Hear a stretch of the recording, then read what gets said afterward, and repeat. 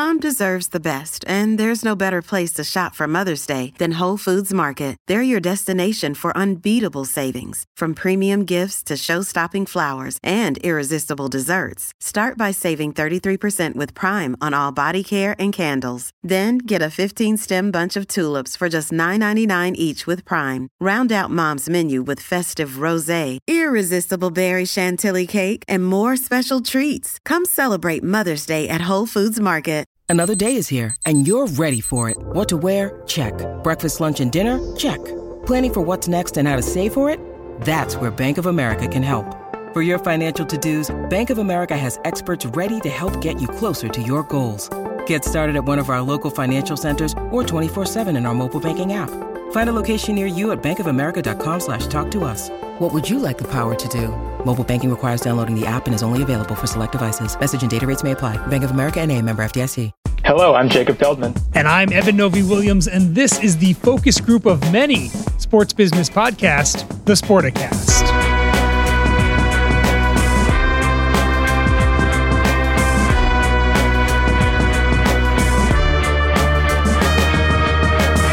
Jacob Feldman, our returning champion, excited to have you back on the Sporticast podcast.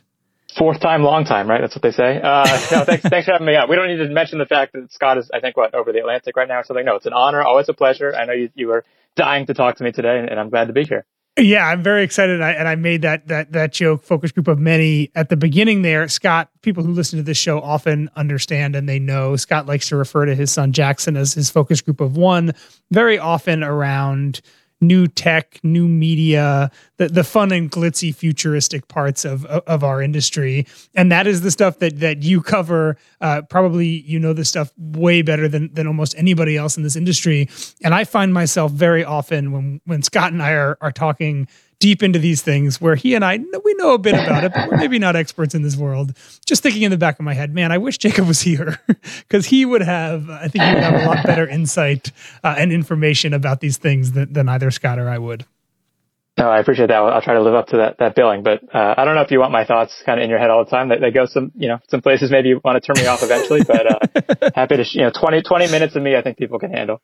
I think that's true of everybody. Well, we can start off. I don't know if you listened to the show from earlier this week, but Scott and I got into this conversation about the ancillary things that sports media companies offer when they sign big broadcast deals.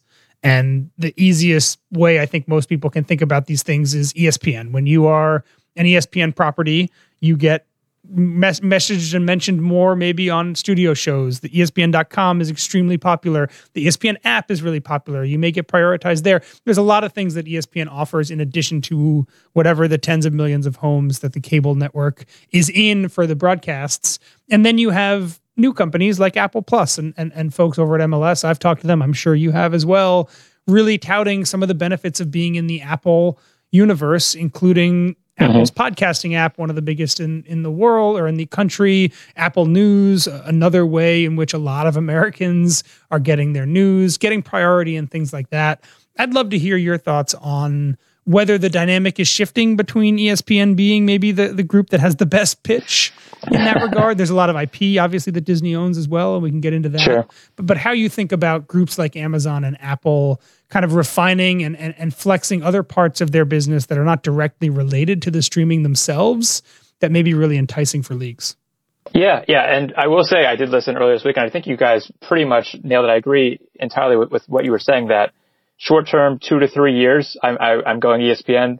Long-term, it's a bet. It's a gamble, right? I think Apple and Amazon will tell you that they can do more. And I think you mentioned the litany of things. Amazon obviously has tons of customer data. We're going to see next year with this Black Friday NFL game, if they're able to kind of bring in all these people that are going to be on the website that day, turn them into football fans. That's going to be a fascinating experiment in a number of ways. But it's still largely unproven, right? The MLS thing we haven't seen yet.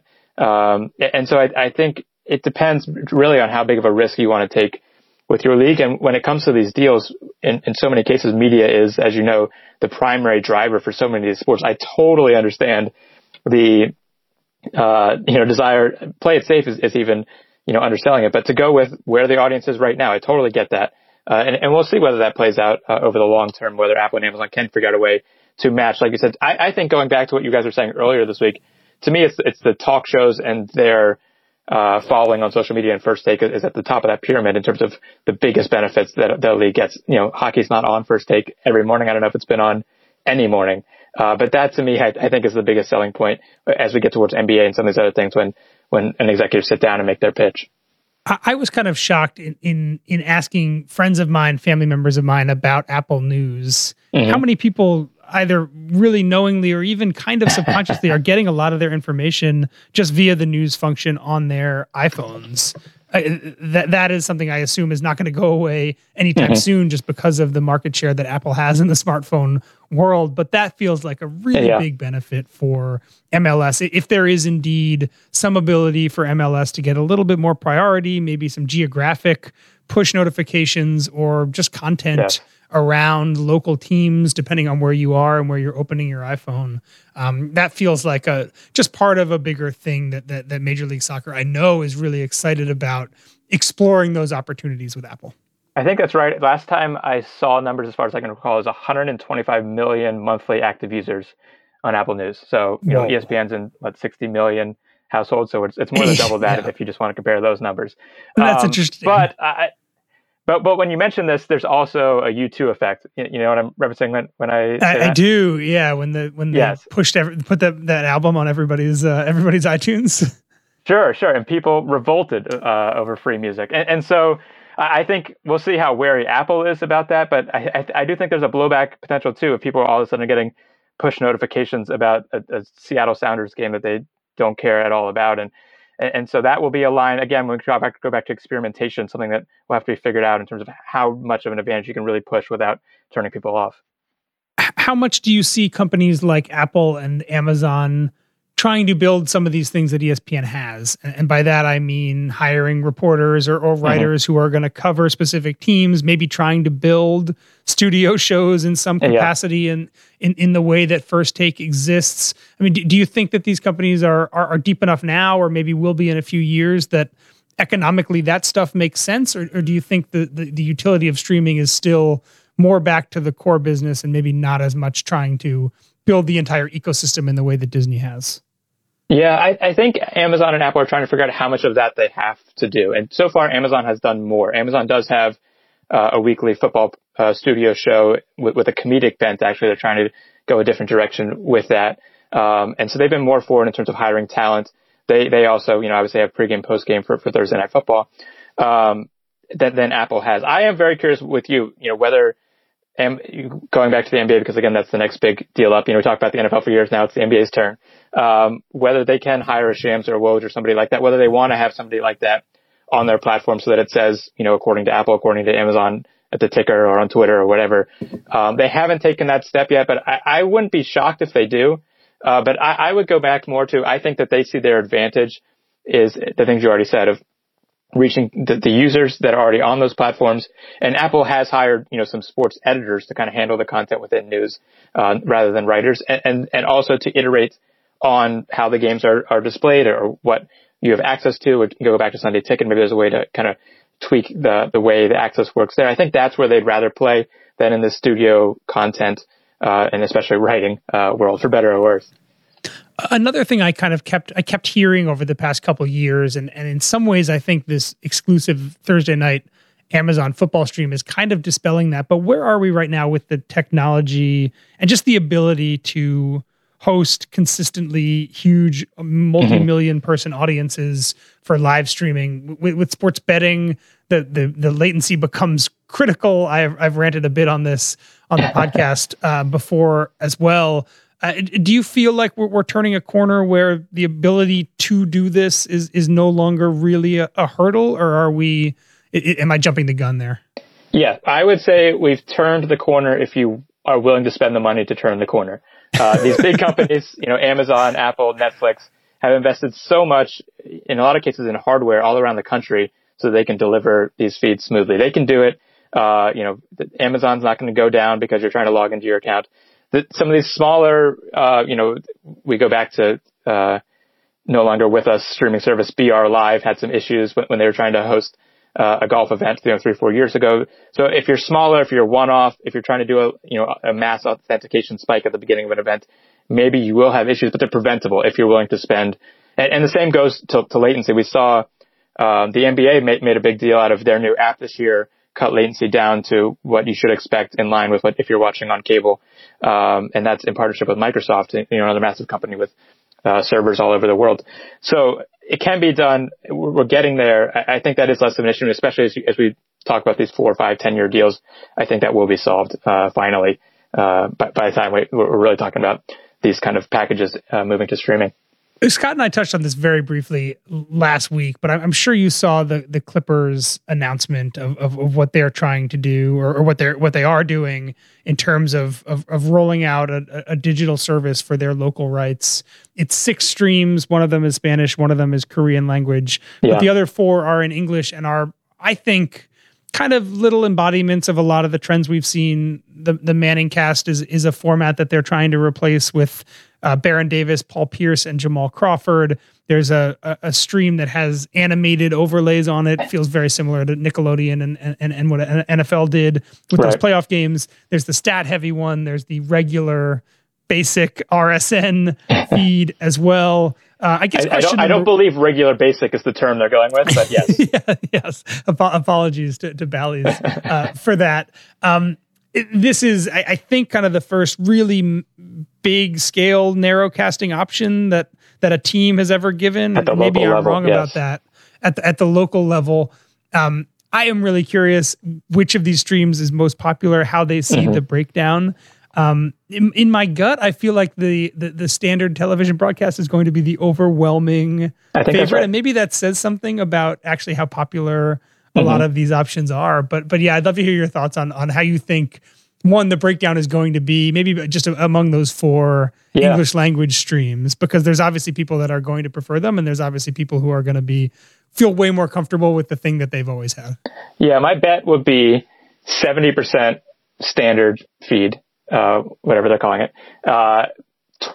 15 to 20% the baller vision, I believe is what they're calling it, kind of having the stars, having the personalities that you're watching along with. And then the rest, the 10 to 15% is probably divided between hardcore stats and kids, will be my bet, because those things are really for people who really want to lean into these things, the super serve element that is what media executives love to call it. And that slice is just smaller than people that want to throw the game on in the background while they're eating dinner, while they're watching, which I think is still going to remain, the large percentages. But it is obviously going to be a little different because these are people who are paying for the service. And so maybe you're not going to pay for the service unless you really care about one of those alternate streams. So we may see a little bit more, but we've seen that, you mentioned the Manning cast. I think that's kind of peaked out at 10 to 15% of the main broadcast in terms of viewership. And obviously that's slightly impacted by ESPN versus ESPN2 and just kind of general habits on that front. But even all the press it's gotten, it is not kind of bumped up a bit beyond 15% of the overall audience. So that's where I expect things to land. I do want to say, I did take some offense to Scott calling them narrowcasts. I much prefer the term altcast. I'm trying to make altcast a thing. Narrowcast, it's nice, and broadcast, I get the play there. But altcast is how I will be referring to them from now on this point forward. So are you, I'm curious, on Monday nights, are you a Buck and Aikman guy, or when you have the Eli and Peyton option, are you watching most of your Monday Night Football there? When I have the Eli and Peyton option, I'm watching my football there almost entirely. I'm trying to think, week 1 and 2 actually is kind of funny because, Buck and Aikman were kind of the experimental new thing. So I did dabble there a little bit, not new overall, but new to ESPN. But I do find myself coming back to Peyton and Eli. And I thought this Monday was a perfect encapsulation of why to have, the president on. It's fascinating to think that, I don't know if you kind of ever go through this with Scott, but trying to think about like dream gets for the podcast. If you're a TV, would be high. Yeah. If you're a TV show, regardless of kind of what the content is and regardless of what your politics are, I have to imagine the former president of the United States is, 1, 2, or 3 on the list of dream gets. And so for him to go to this Peyton and Eli thing that was kind of just a year ago, no one knew what it was going to be. It was this experiment. Who was going to watch this thing? And all of a sudden, that's where, the former president, ahead of an election, trying to get a get out the vote message on, goes. I actually read from our friends at Axios. I think it started. The ball got rolling at a golf game with Peyton Manning, Larry David, and Barack Obama was how this started. They showed a photo of that on the telecast. Yeah. Which, I mean, if we could get a camera there, I don't even know if I need the football game. Give me that for 3 hours and I'll probably be set. But yeah, it's a perfect example of kind of what this show is able to do.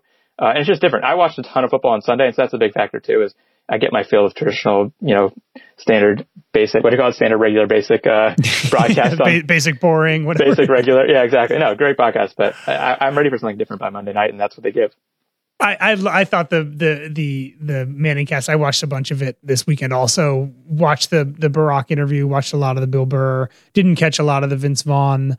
My partner, not an NFL fan at all, can probably count on one hand the amount of times I've seen her sit down and watch any bit of a Monday Night Football game.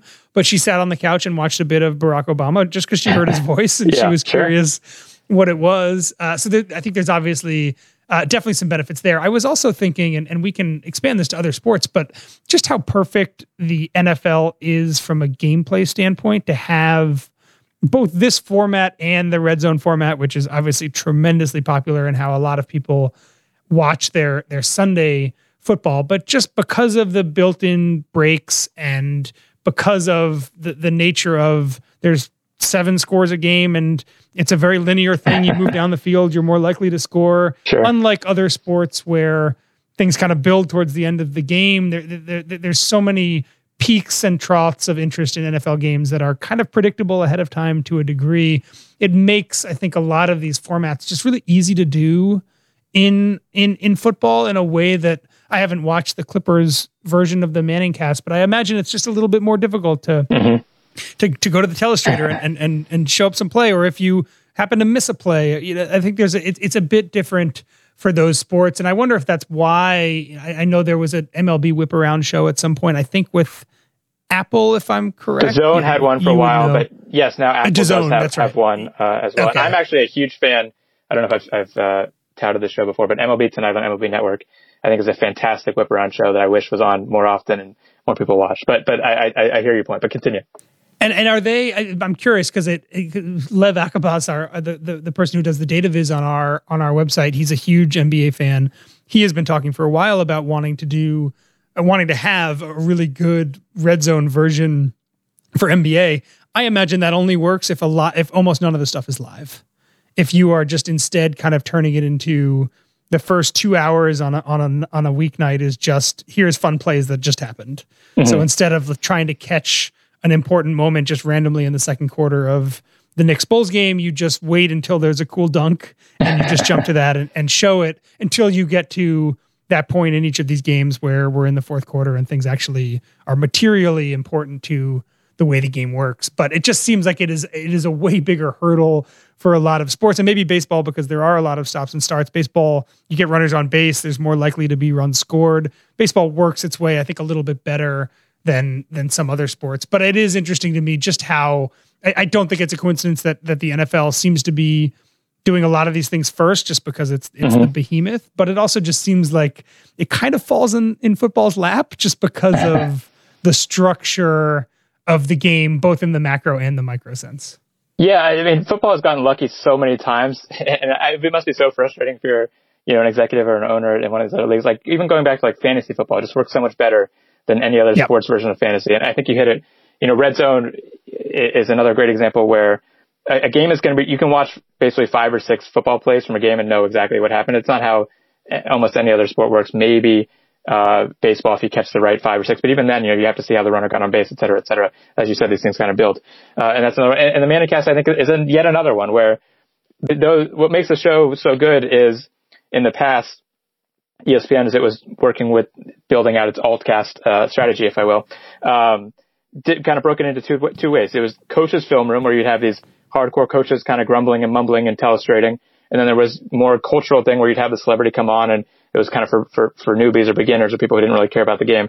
And the Mannings are able to do both because, like you said, they can get up, they can go do the telestrator for 30 seconds when there's an interception or a touchdown. Then they can sit back down and have a casual conversation without feel like you're missing anything from the game. And so it really does work that way. I do think, the NBA is trying to figure out its own way of doing things. And maybe it's not fair to say the NFL is lucky. Maybe it's smart that it has devised these things that fit its game so well. Yeah. And the NBA is trying to do that as well. The new app will kind of bring you to live. So it's 9 p.m. The Grizzlies game has been on for an hour and a half. You open it, it'll show you highlight, 10, the 10 highlights, key highlights from the game, and then take you right into the live game to catch the fourth quarter. I think that's a really interesting model to work from, and maybe going forward, rather than showing you 10 Grizzlies highlights, it'll show you your 10 fantasy team highlights or your 10 highlights based on what you bet, and then whip you around, in the final few minutes as your bets get decided, as your fantasy matchup gets decided. I think so that you and I, if we were watching the same thing, theoretically, we would just be seeing totally different things. Yes. And people have hacked this together. There was one for baseball a while ago using the old MLB TV where I could put in my fantasy team. I could put in the games, the teams I cared about. And then it had an algorithm to kind of rank, okay, here's the most important, highest leverage situation for you, and hop you around. And so, that I think it will come for all these sports, football included. In the meantime, it is a bunch of producers just trying to figure it out. And like you said, basketball is much more of a highlight sport than a live sport in many ways. I think that's a great idea. Is that, and you said people have hacked it together. Is that is that doable? Like, is that something? Sure. Again, it feels like the kind of thing that I hear it and I'm like, that's a great idea. That should totally exist. And I could see someone who works at MLB.com being like, oh my God, the amount of tech you need to do that and do it properly at scale without lag is this goes back to what we were saying before. These are things that Google or Apple or Amazon could do tomorrow. I mean, the YouTube algorithm is insanely smart at predicting what you want to watch, when you want to watch it, and what you want to watch next. And so they could fairly easily do that. You feed in 30, baseball games, and based on what you watched yesterday and who you follow on Twitter, it can probably predict what you want to watch next. And the leverage thing is fairly straightforward analytics. It can be done. It's just a matter of getting the rights together. Going back to like this MLS Apple thing, you need all the rights. You need an ability to show, as much of the game or as little of the game. That's another big aspect is, sometimes the cut-ins are limited, et cetera, et cetera. So you need the rights, and then you need the ideas. And so that is the pitch from Apple, Amazon, Google is give us those things. We can, revolutionize and grow your audience. So much of this, I think, kind of, again, a lot of this is possible if you're willing to pay for it, as you said, kind of right at the beginning. And I think that so much of sports fans right now varies by league, but so much of sports fans are at an age or at a level of tech willingness or eagerness that just doesn't make this applicable for them at all. Right. And every year, theoretically, the amount of the percentage of fans out there of a certain sport that are interested in some kind of a fantasy-centric, personalized NBA whip-around streaming option probably gets a little bit bigger. It will be interesting to see when we hit the point at which either it's a league or either it's a group like Amazon or Apple just deems it worth the time to suddenly invest all this stuff, right? To suddenly we have a critical mass or something close to that of fans who might want this option. That to me is the not narrowcasting, alt casting. I'm going to change the language. Thank you. Moving forward. The challenge to alt casting just feels like the more you fractionalize it, the less any one thing is interesting. And then is it worth the financial upfront investment? Do you know what the financial situation is with Omaha Productions and ESPN and the way that comes together? Because again, it just, for the amount of people that watch it, even though there's avid people who love it, I think you and I might be both in that category. It's just not, as you said, it's not doing anything close to what the normal broadcast is. Most of those people, myself included, maybe you as well, would probably watch the ESPN one if the Manningcast wasn't an option. Sure. Right. So yeah, I think it's interesting to think about when we hit a point where something that is deliberately deemed to be less popular than the thing that exists right now, when that becomes financially worth it to really invest time and manpower into. Yeah. And I think what I'm hoping we'll see is that we'll get both, right? Like, and again, coming back to this next NBA deal, is there a way to give Amazon the power to create this special, hybrid, whatever version of this whip around thing while giving TNT and ESPN the actual games? And can they both be happy that way?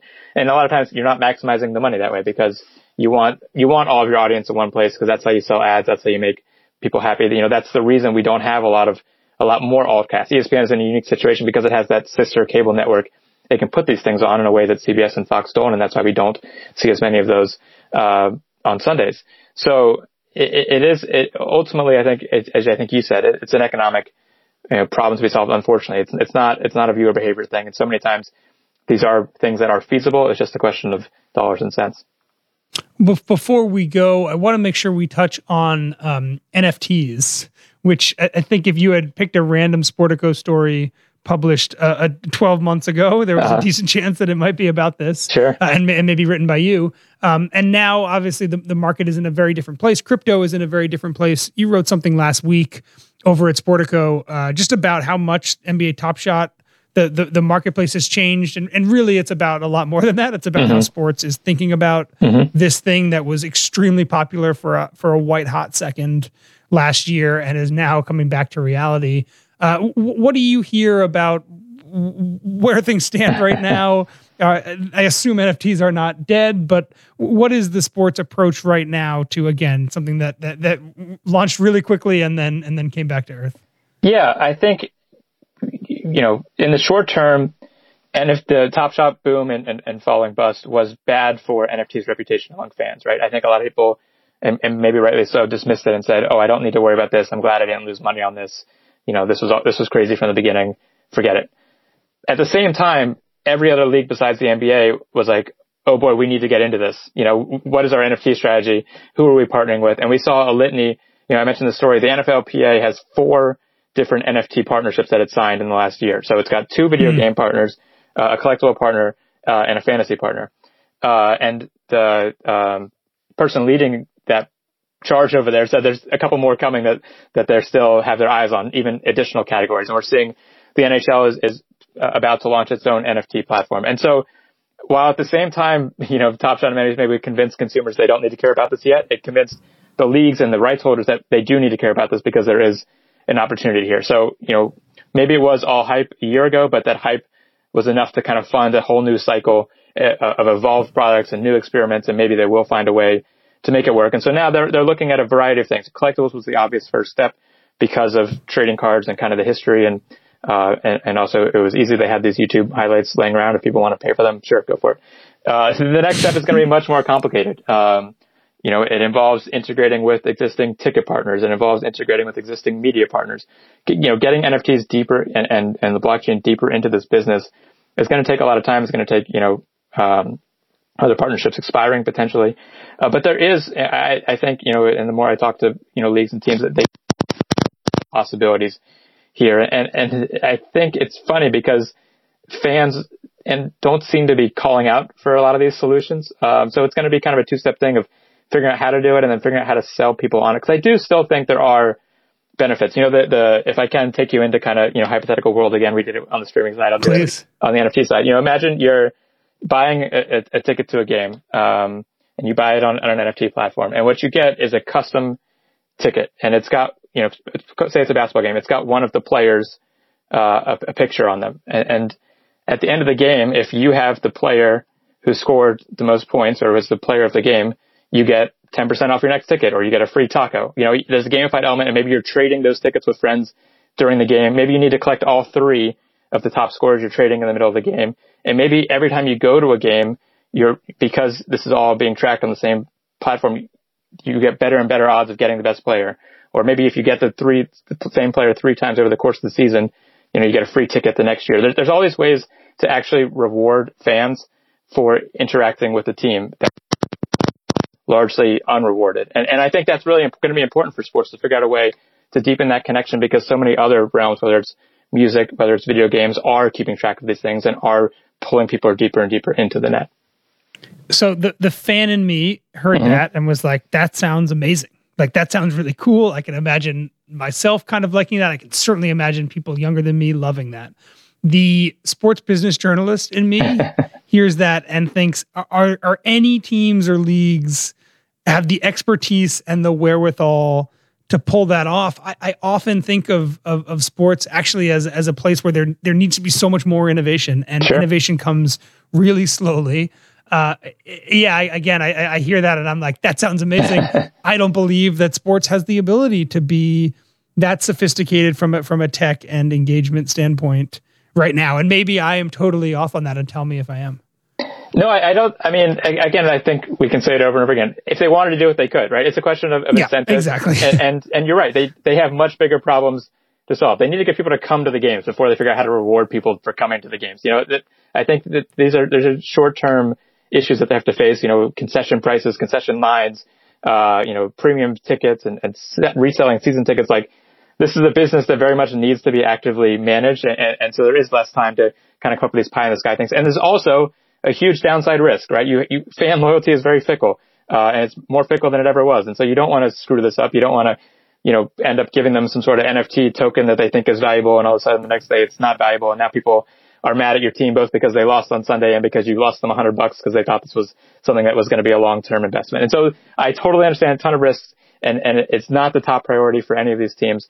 And that's why it's going to take a while, but behind the scenes there are conversations happening. There are smaller tests happening, whether it's newer leagues, whether it's, I think one-off events are going to be a fascinating area. Maybe it's a tennis tournament that wants to try this where, you get one athlete and, you can see them after the game if you have the NFT ticket with them on it. Maybe it's one-off kind of soccer friendlies, whatever. I think we're going to see these experiments over the next few years. But yeah, these big four major team sports, it's going to be a long time, if ever, before they have this incentive to take this risk, take this jump, and make this investment.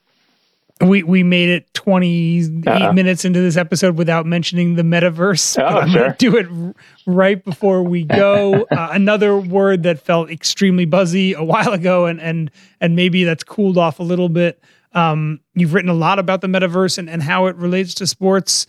Give me an update on kind of how you see, did we jump the gun? Did people rush in too early? Is it just simmering under the surface? Where do you see sports in the metaverse right now? Yeah, it's interesting. Those are interesting options. I would say it's moving, it's evolving. I think the biggest area of growth has been in the recreational side of things, and the gaming side of things, where there now are, there's this company, Win Reality, a baseball VR game where you can, amateur baseball players training. You can try to recognize a pitch in VR. You can, get a lot more reps that way. We're seeing the same thing in hockey, the same thing in tennis. There's actually a fascinating one, for officiating, to let officials, be on the baseline trying to judge a block charge. You can see 1,000 different times. You can view every one from the last year, in VR. So the training, that aspect of it has moved a lot farther than the media aspect. There still isn't, really a strong use case for watching games in VR. And there, it's really going to be a social element because you're going to want your friends there. And that's, kind of been the pitch of, can I create my sports bar where I'm sitting with my friends, I'm watching the 6 different games, those kinds of things. And that's going to take time because social is hard. Obviously, you're going to have to, build up a network effect and get your friends on this, and everyone's going to buy a $300 headset. Everyone's still waiting for Apple's headset, supposedly maybe early next year at this point. See what that looks like. It's been early next year for, a couple of years now. Facebook, obviously Meta is continuing to push in this category. So there's still big money behind it. But if the president of a team came to me and said, I'm either going to invest in the time and energy and everything, the resources, and figuring out how to put my games in VR or how to, make tickets a more engaging experience, I would point to the latter. I think there's more to be gained in the short term of kind of gamifying the experience, tracking the experience, rewarding the experience in person in the real world than there is trying to recreate all of that virtually. Well, before that happens, Jacob, I'm sure you will be on with us again. Do my best. That is Jacob Feldman, Sportico's expert in new tech and new media. You can find him on Twitter at JacobFeldman4. I'm Eben Novy-Williams on Twitter at Novy_Williams. The show is produced by Matt Whitehurst. Shout out to Matt. This is the Sporticast. It is the home of what will soon become, and Scott has said this, and I will back it up at this point. Before or after the Sportico. Before or after? I say before. All right, there you go. We will expand into the Sportico Media Network.